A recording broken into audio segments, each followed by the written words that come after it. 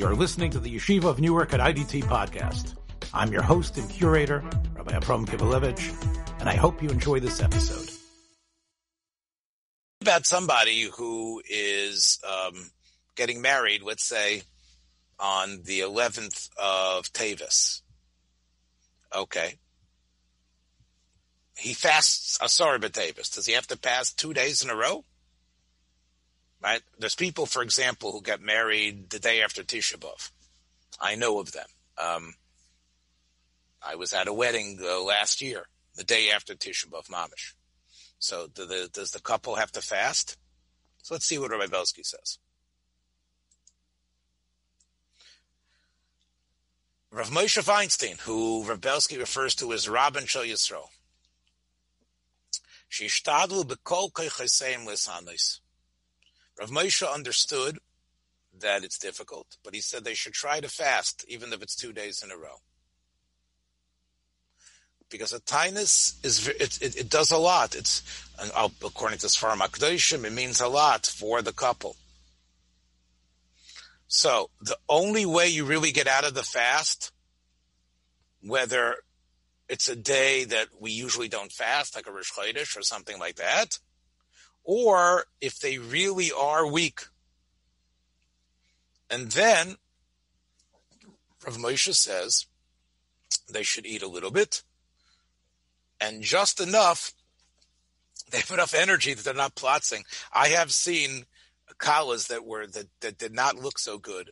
I'm not saying that they weren't pretty, but I'm saying you could tell that they were weak from fasting. I have seen that before. Maybe Chassanim too, but I have noticed that. Now, let's say you know about yourself that, you're setting the date for the wedding. Oh, it's the day after Tisha B'Av. Oh boy, that's going to be hard. So even though they're eating, Motzei Tisha B'Av, so what are you supposed to do? And you can only get the hall that day. That's the only day that it works out with her calendar.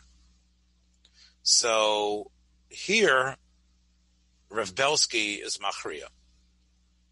If it's going to be only 1 day, then just fast Tisha B'Av and don't fast the day of the wedding or the day before the wedding. It's only a minute.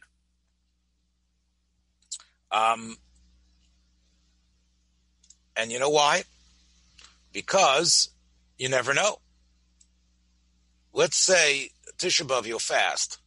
You're going to break your fast, and you're going to feel like a new person. Boy, I feel great. I fasted. I'm strong. Maybe I could do it. And maybe I can do another day. And therefore, Rav Belsky says that if you're looking at the calendar, say there's no way. All right. So assume you're not fasting. But don't be surprised if after you fast that first day, you end up saying, wow, now I've got the strength to do it.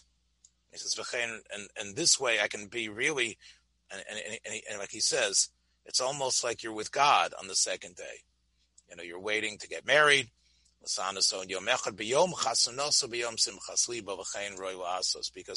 amod beheichal hamelech.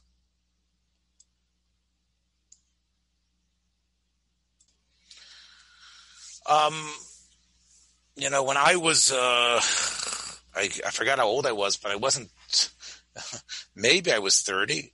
I'm not sure. Perhaps I was 30 already.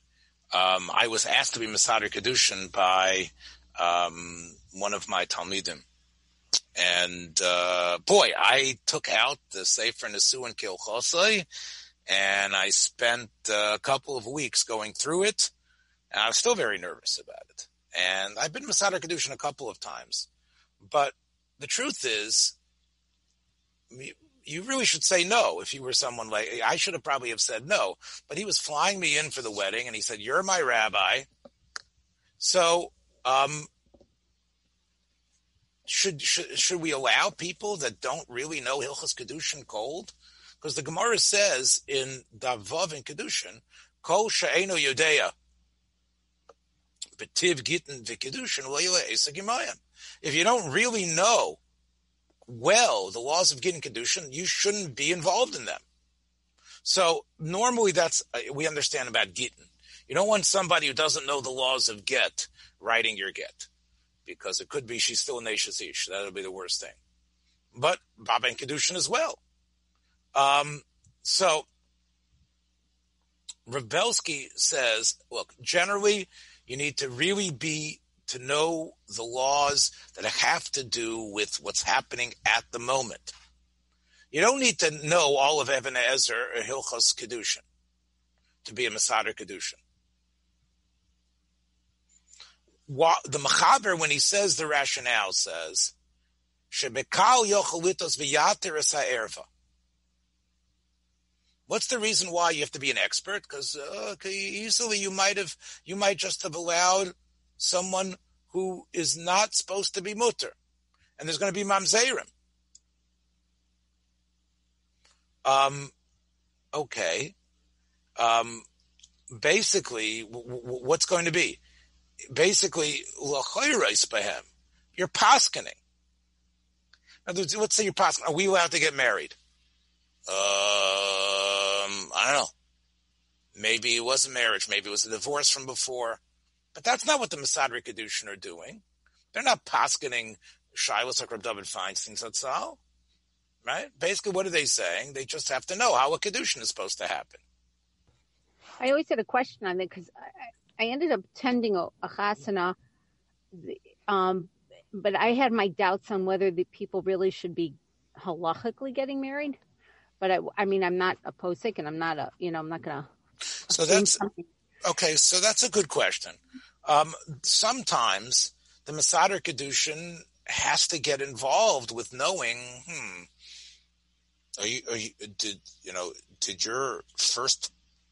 Did your mom get a divorce from her first husband, right?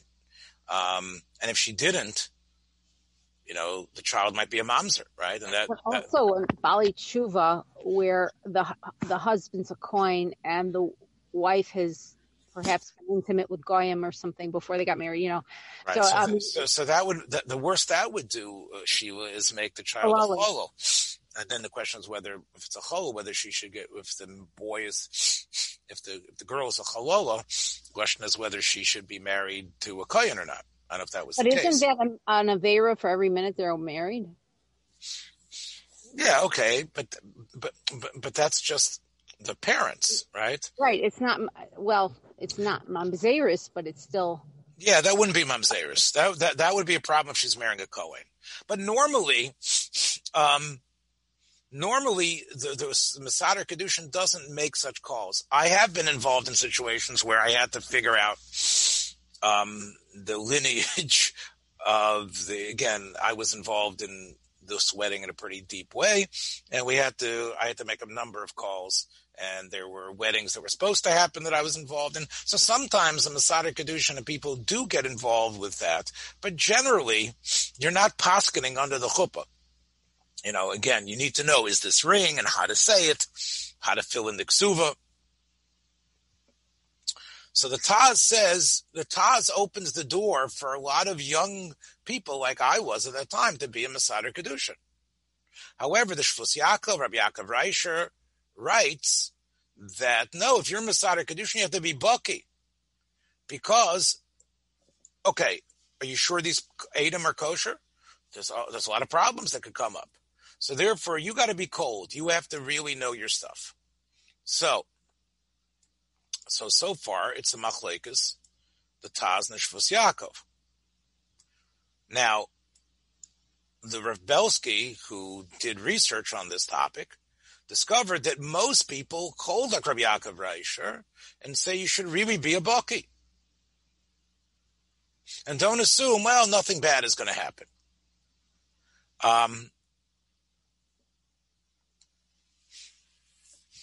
And that's why in many cities in Europe, you couldn't be Mesader Kiddushin unless you had a special ksav from the Rav of the city that you're allowed to do it. Now, however, how big of an expert do you have to be? Kol Hilchos Kiddushin? That can't be. Why? Because who really is an expert in Even Ezer that way? Rav Moshe Feinstein, Rav David Feinstein. You're not going to find someone who's such an expert. But what should you do? Prepare.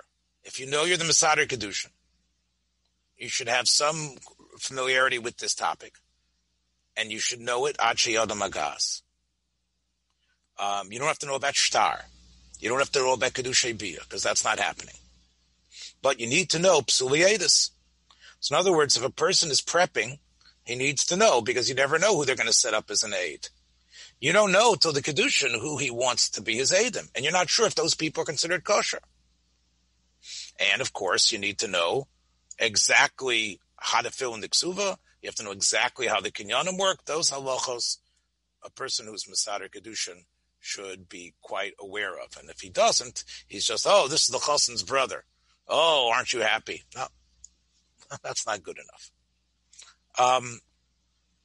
One of the things when I was Mesader Kiddushin is I made sure, the number of times I've done it, I haven't done that often, but I've done it a couple of times, is I made sure that the chassan is able to rent the chupah, and even to actually have to rent the yichud room, and sometimes to rent the hall where the chupah is happening.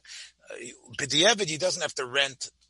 You don't. Again, the rental is obviously like you do by mechiras chametz, but the rental could only be just the stand where the chassan and kala are standing under.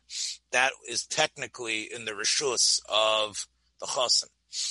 The yichud room should be in the reshus of the chassan. And I remember when at one of the weddings that I was being Mesader Kiddushin at, the owner of the hall wasn't there. And there was a little bit of an issue of how, if we were able to find that person. So, is that something which should always be done?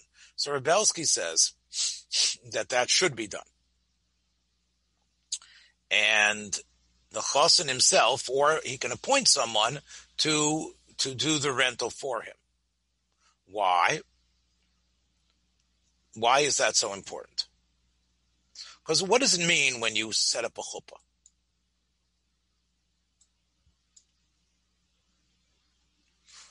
The Rosh writes in his parish Masechta Sukkah that in the courtyard they put up a special place, and that's where the chassan and kala go.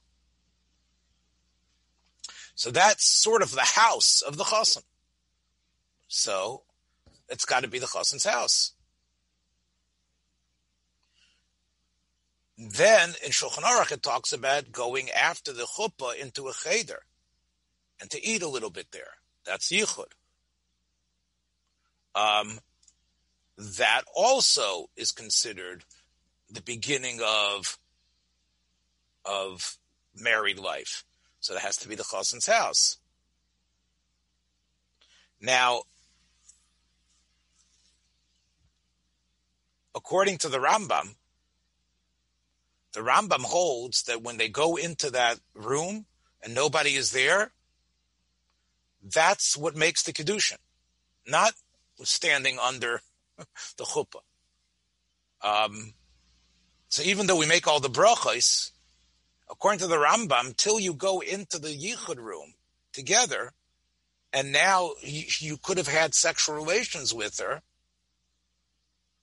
and that's why, according to the Rambam, again, it has to be chuppah's nida is a big issue, because if she's a nida and you can't have sexual relations with her, so the chuppah doesn't work. So again, we're somech, of course, on the Rambam is a das yochid here, but still, it's possible that chuppah, they're definitely married. There's no question about it. The question is, has nisuin taken place? Has nisuin taken place or not? According to the Rambam, it hasn't. So therefore, obviously, for nisuin to take place, there has to be that room, has to be owned, it sort of has to be like the chassan's house. Tosfos holds, not like the Rosh, Tosfos says, when does nisuin take place? So Tosfos says nisuin takes place when the chassan covers the kala's face. which is what we call the badekin. So, if you take a look at all those shittas about what chupah is,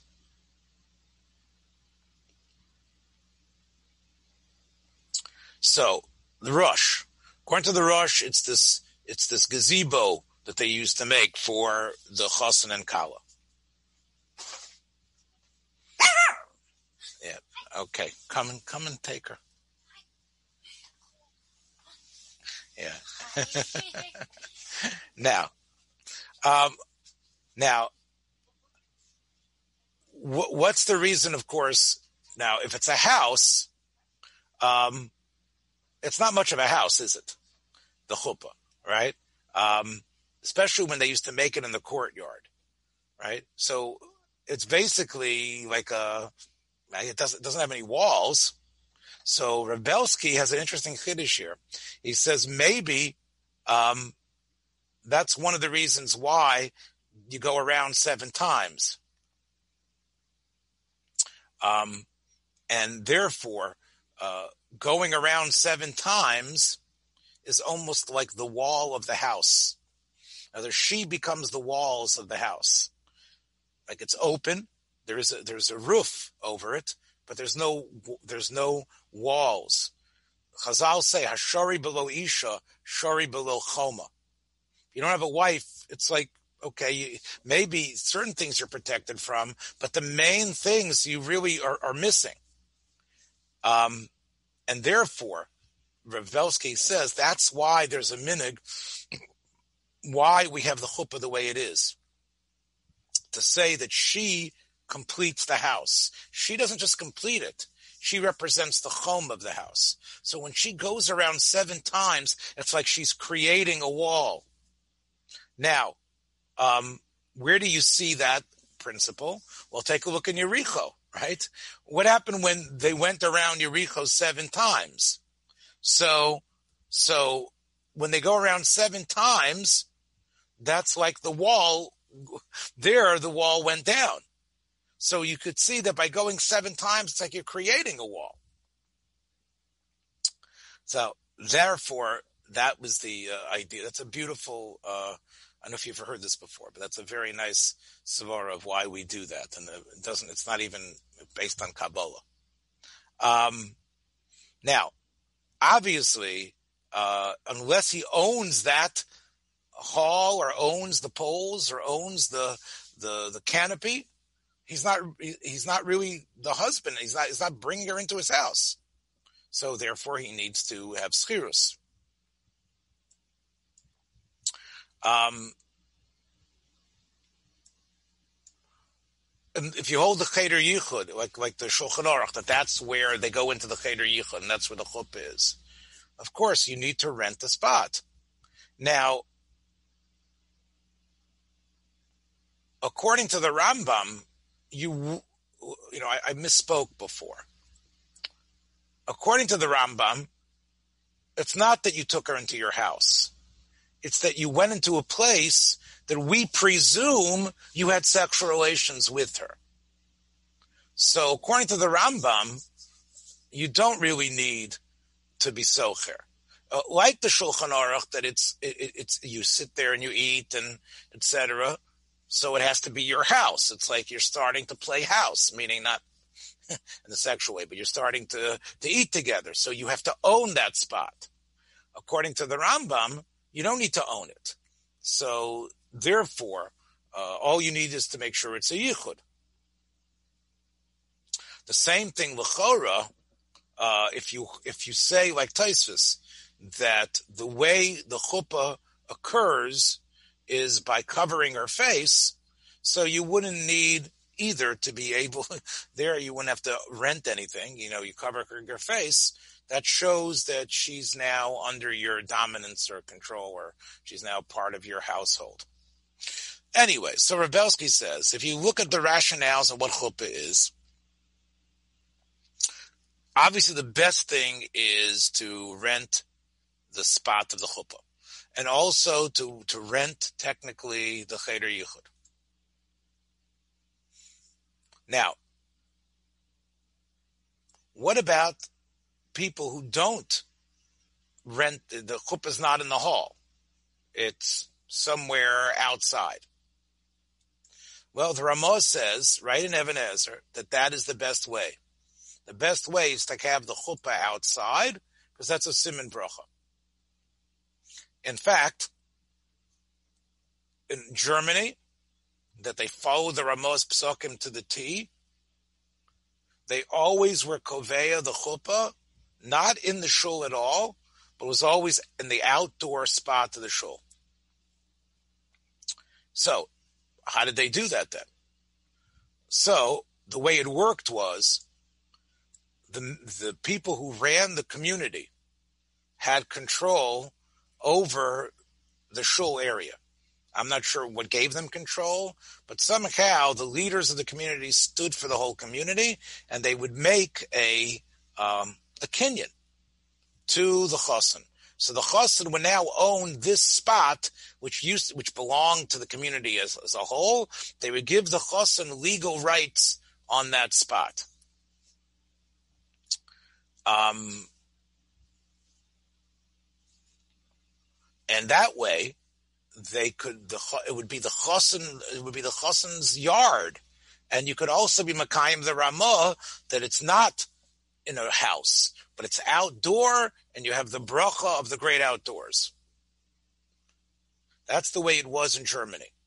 Rav Belsky, when he visited England, saw that that's the way it was, and he said that in Poland they did it that way, and Hungary, in Russia, in Litva, everyone did it that way.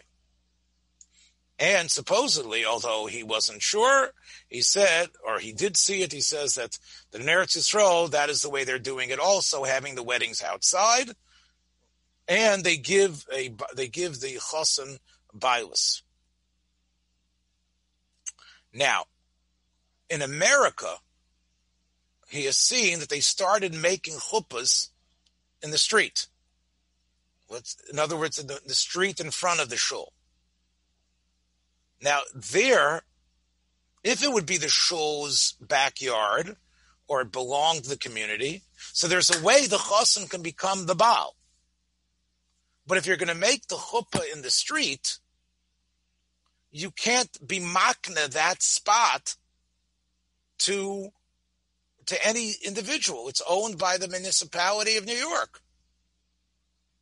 And Rav Belsky said, when he asked about it, people said, oh, this is the way we did it in Europe. We did it outside. But those are Amaratzim. They don't realize, oh, this is what we used to do. Remember, we always had the chuppah in the street. They didn't realize that in the cities in Europe, in the ghettos and these other areas, those places were not technically part of yes, they were in the big city, but they were owned by the community. And therefore, you could be makneh to the chassan. And that is what he hopes people will still do.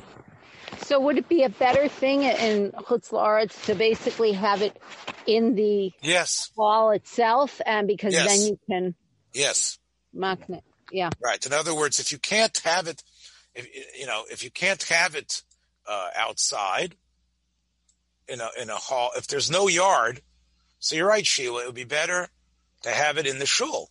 Now, what they've done in many shuls is they have like a skylight. So this way you can get the bracha of the Ramah. The Ramah is makbid. They put a skylight there, so technically they open up the skylight, so you are in a way standing sort of outside. When you do rent the spot, Rav Belsky says that you have to again figure out exactly who you're supposed to rent it from. Sometimes, if you take a look in the contract for the wedding, let's say it's the Kala's father signs the contract. So they sometimes put into the contract this halachic idea that the that for this period, it's being rented. The whole hall is being rented by the Kala's father. And he is responsible for damages, whatever, for the whole time of the wedding. So the chassan has to go to his father-in-law-to-be and rent the place of the chupah and the place of the yichud room. And he has to say, I'm renting it, so I'm the one who's using it for myself. He says, Rabelsky says, in some of the contracts, it doesn't say anything about renting the space. It just says that this contract means that you can have the wedding here and that I'm allowing you to have a wedding. And this is what it's going to cost. And you can cook in the kitchen.